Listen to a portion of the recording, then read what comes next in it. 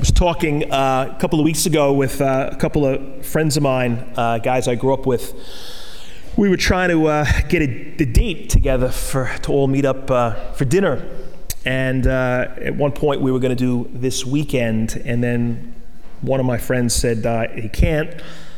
We all forgot it was Veterans Day weekend, and long weekend, and he was going somewhere for the weekend. And then another guy said, that got us talking about kind of Veterans Day stuff, or the veterans, and he commented how when we were kids, and this is so true, we were kind of like obsessed with things military.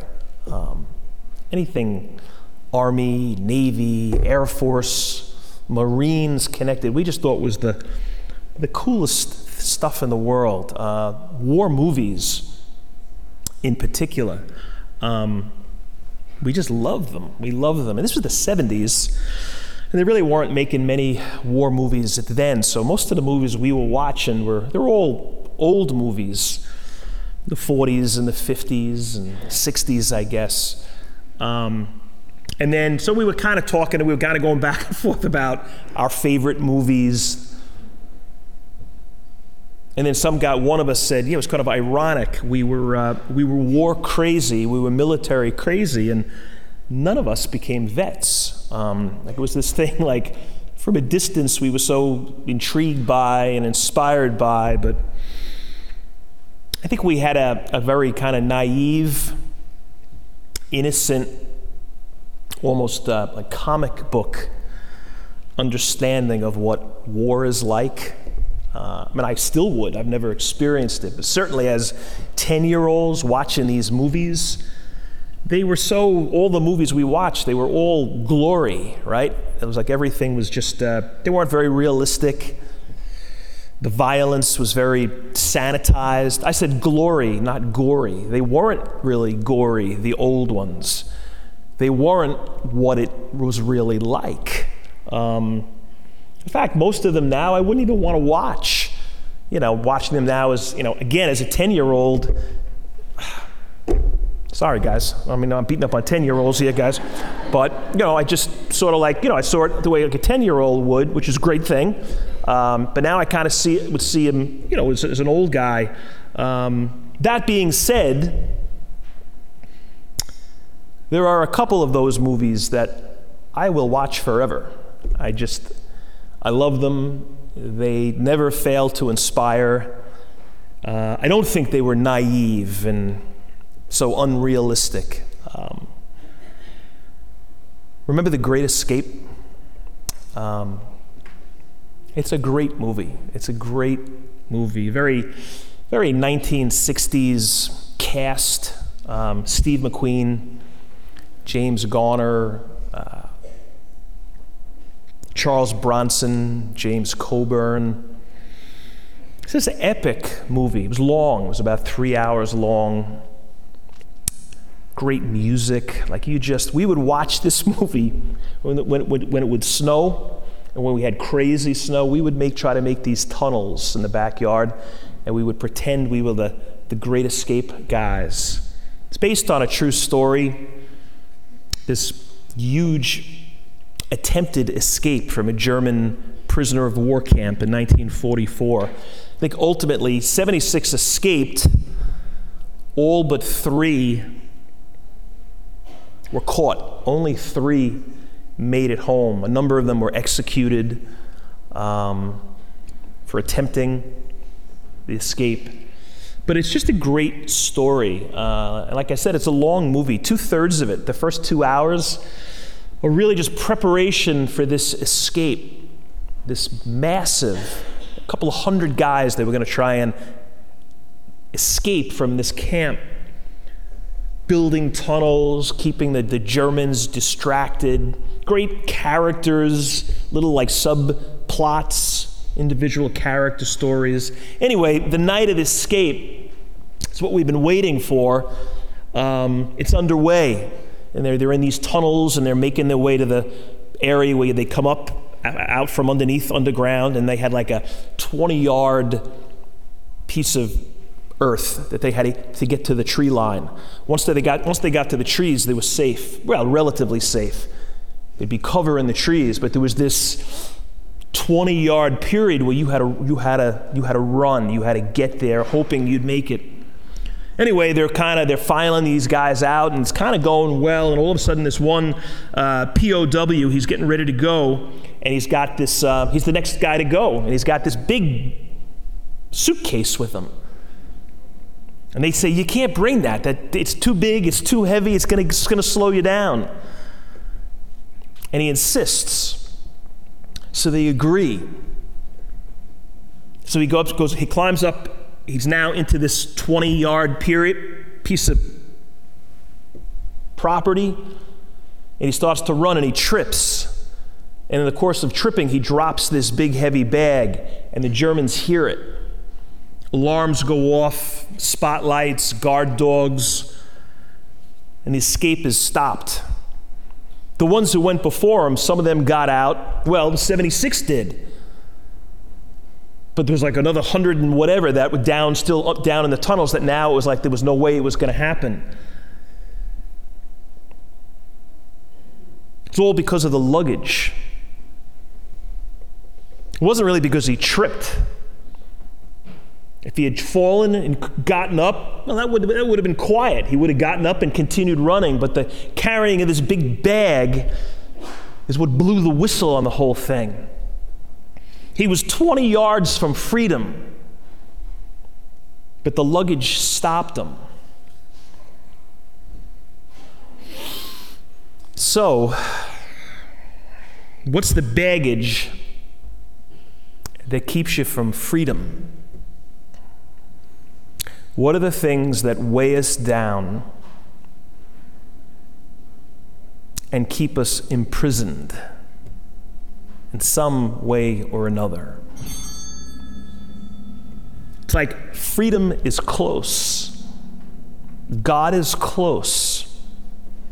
We know that. We're told that. It's referenced in Scripture all the time. The Christmas story, the incarnation, God coming to us as a child, as a person, is proof that God is very close. God is very within reach. But we often don't get there because of the baggage, the stuff that we won't let go of, that keeps us from freedom. Literally, in the movie, it kept him from freedom. What's the baggage? What's the stuff that's just got us so unfree? There's I think a very interesting description in this first reading, Old Testament wisdom, about God, just the way that the writer chose to describe God. I love it. Kind of a combination of God and God's wisdom. It's interesting, he refers to God in a feminine form, like the wisdom part comes from the ladies. There's probably something to be said for that, but that's how the writer of Scripture chose to describe this part of how God is. And it's this very uniquely close God. It says he's hastening to make herself known. She's sitting by the gate. She makes her rounds, seeking us. We don't really have to go to God. There's always this notion of this search. We've got to go out on this search and this journey. And yes, there are aspects of the spiritual life that are that. But I think sometimes we make the mistake of thinking God is 1,000,000 miles away and we got to go walk the 1,000,000 miles. That's not what's being said here. It says that God is sitting by the gate. We're on the other side of the gate. The gate isn't far. But we've got to just get to the gate. But it's close. God is making his rounds, looking for us. Somebody described it, God, in this way. I thought this was a pretty cool image. Like a helicopter pilot. Like God is piloting a helicopter, and we're all down below. He's hovering above us, this pilot. And we need to be rescued. We've got to be picked up and saved. But he's got to land the helicopter on the pad. But there's not enough room. There's too much stuff on the landing pad. And it's keeping the pilot from landing the helicopter. God can't get to us if we clog up the way with stuff. So again, like, what's our stuff?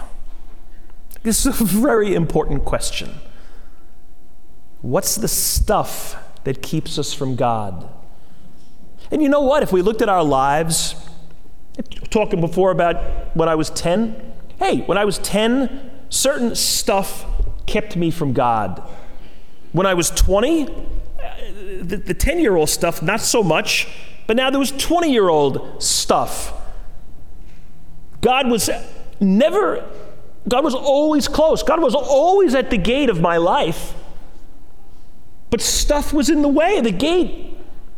God is always hovering over us. But we just have stuff on the landing pad. And when I was 30, probably different stuff. Different chapters of our lives, the stuff probably changes because life changes, right? We change. But what's not good is if there's always stuff that's keeping us from him. You know, we've been doing these religious ed. We've been doing these the last 2 years, these parent interviews. What we do is we meet with parents of kids who are making their first communion. And we're doing it for a couple of reasons. One is just to try to make a personal connection to the parents. It's more than just from a distance hello, or kind of make things more personal. We're also doing it to kind of ask them about how they're doing with God in their life. Like how are they raising their kids with faith? How are they doing? Like what are the challenges? What are the things in your life that keep the helicopter from being able to land? It's the question for all of us. But this is particular because it's a bunch of young parents with little kids getting ready for an important faith moment in their life, a sacrament.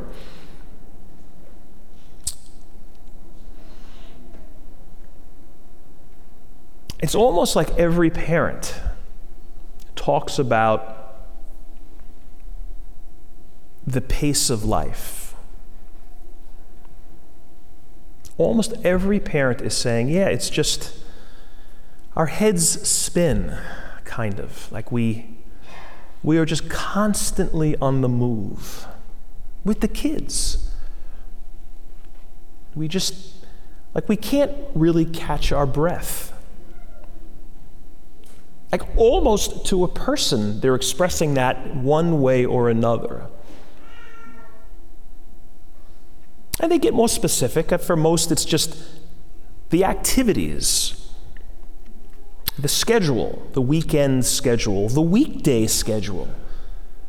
There's just this sort of non-stop movement. And it's rare that that's together as a family. It's rare that there's nothing going on. They love it when it happens.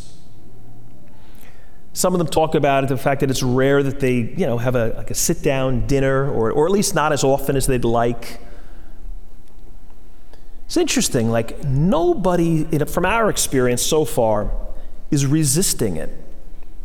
They're all kind of acknowledging it, And they're not happy about it. They know it's not good. It's not good for them, I think, as parents, as individuals. It's not good for their kids. Like there is this need to kind of slow down, to just be less involved. And we'll sometimes ask, well, why don't you? Like, why so many teams? Why so many tournaments? Why so many recitals? Could you just reel them in a little bit? And they all kind of say, we should, but there's kind of a pressure, the other parents are kind of doing it.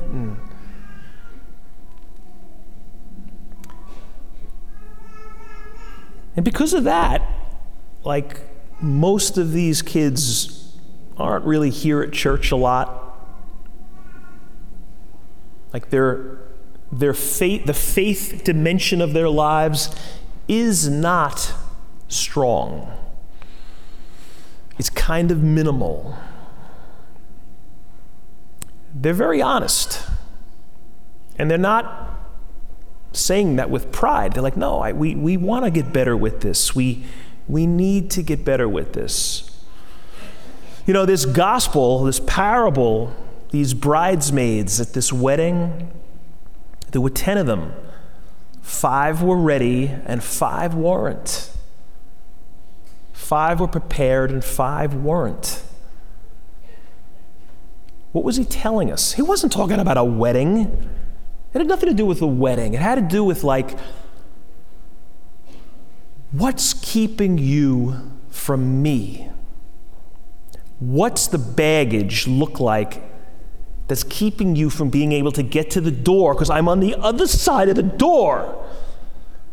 The baggage that's on the landing pad. You gotta get it away. You gotta kick some of it away, because I'm not gonna be able to land the helicopter. And your kid won't know who I am. And when they're 15 and things are scary, they're not going to be in a good place. Of course, they're not going to have God to go to, or they're not going to know how to go to God, because they were at a tournament that weekend, those weekends, for years. And in this moment, when something big has hit the fan, and we're sort of brought to our knees, the tournament isn't gonna help. The dance recital won't serve in this moment. Jesus will. So we have to make room for him.